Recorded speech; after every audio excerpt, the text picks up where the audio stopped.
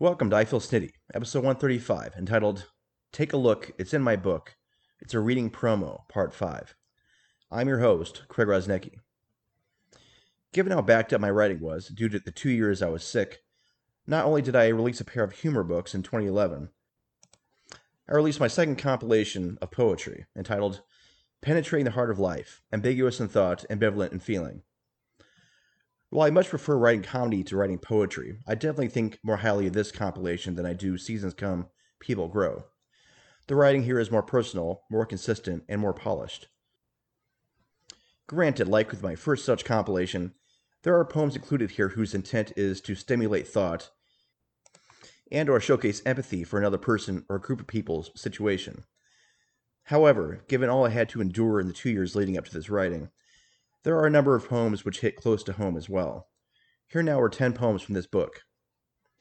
This first poem can be found at pages 14 and 15, and is called Oblivious to the Obvious.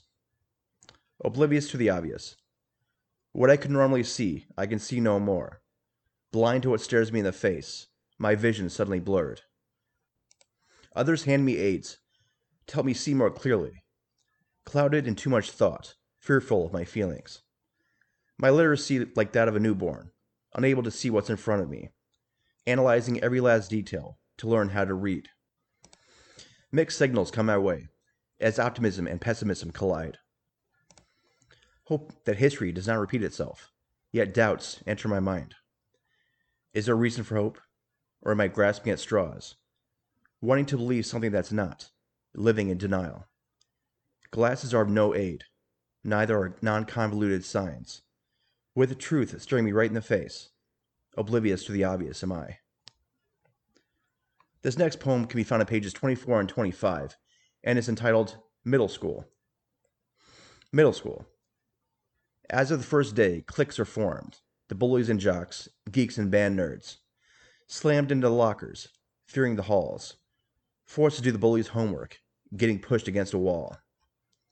The teasing is constant, hatred and enemies result, the principal wanting to stay out of the way, fearful, having been bullied in the past.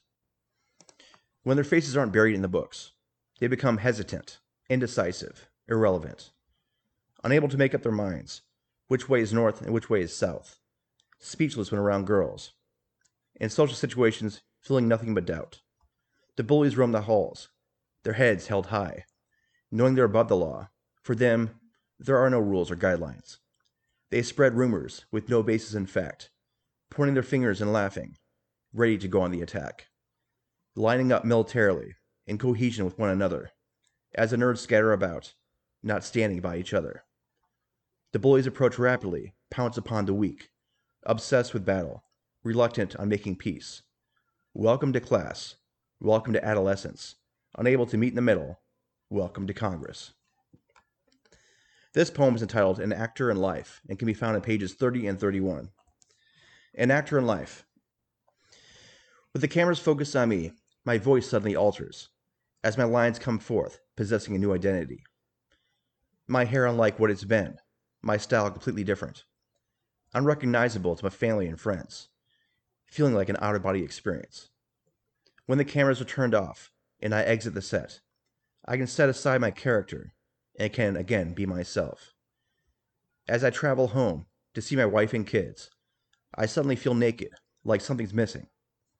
When I tell my wife hello, she asks if something is wrong, that there are constant alterations in my voice, a look of confusion on my face.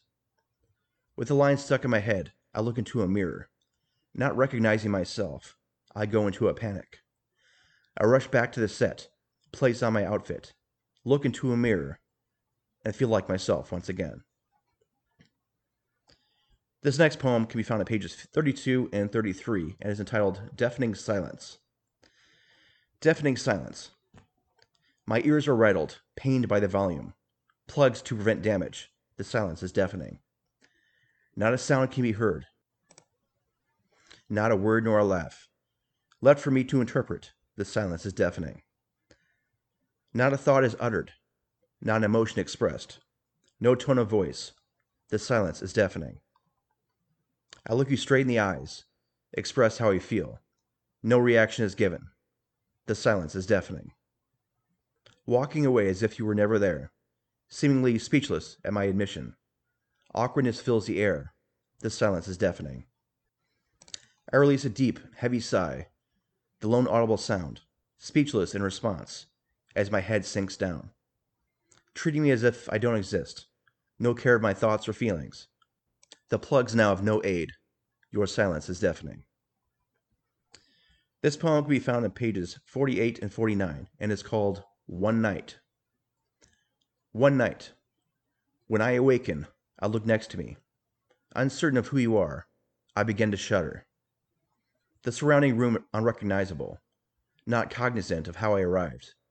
My memory lacking all the details, not fully knowing what happened last night. Worries run rampant as I try to sneak out, hoping I use protection, yet feeling much doubt. Out the door I walk, hopeful it's nothing but a thing of the past, praying you don't call, that I never bump into you again. In my car I travel, uncertain of where I am, receiving constant flashbacks, promising myself it'll never happen again. Right as I return home, I hop into the shower, trying to cleanse myself of filth, seemingly unable to scrub hard enough. I hit the bars the following night, hungover yet again, uncertain of who is next to me, uncertain of who I am. This next poem is entitled Chosen to Be, Dependent Upon the Uncontrollable, and is on pages 61 and 62. Chosen to be, dependent upon the uncontrollable. In the perfect place, at the perfect time, destined for glory, destined for paradise. Born into this world with no choice of my razors, no choice of their wealth, no choice of my location. From birth until death, told I was very fortunate, one of the very few who will experience such glory. Told I will be saved if I believe in Him. Told I will live eternally if I worship Him. Born into this world with no choice of my razors, no choice of their wealth, no choice of my location. Dependent upon the uncontrollable, we're born into this world, all believing we are the chosen, others damned for that beyond their control. This poem is entitled The Maze of Life, and can be found on pages 101 and 102. The Maze of Life. I take a left and another. I head straight and then a right. A dead end staring back at me. I try to retrace my steps, uncertain of where I'm going, uncertain of where I am.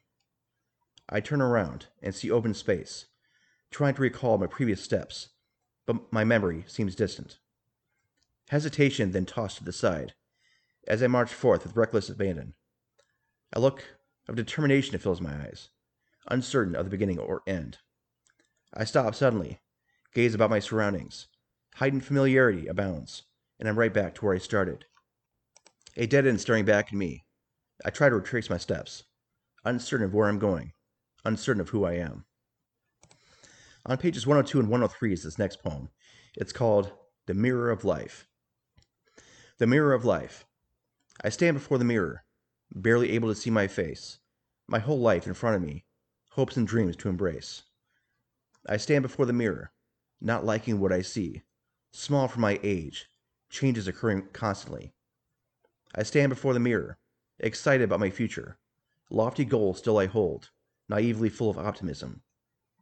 I stand before the mirror, uncertain of what's to come, full of dedication and determination, as I'm still young. I stand before the mirror, my dreams slowly slipping away, doubts make their presence known, reality finally dawning on me. I stand before the mirror, remembering all that was, wondering where the time went, fearful of what's to come. The final poem I'll be sharing with you today is on page 116 and is entitled A Speck. A speck. I walk down the street, see what I know, the world in front of me, feeling well and tall. A squirrel climbs a tree. A child runs around. Mosquitoes, flies, bees, some ants on the ground. I stop and stand back, garnering a better perspective of the world I know, feeling confident and important. I then gaze about the stars, unable to comprehend the distance, unable to understand the size, feeling small in the process. I look down from a plane, little dots moving about. The world I know, the world that is not. A speck on this earth, a speck in this life, unable to comprehend the little dot that I am, unable to understand the world that is not. The book can be purchased on paperback for $17.10 on Lulu and on Kindle for $3.99 on Amazon. If you have any questions about the book, don't hesitate to ask. And that's it for today's episode. Until next time, you can check me out on Podbean, Twitter, Amazon, and Blogger. This has been I Feel Snitty with Craig Rosnicki. Take care.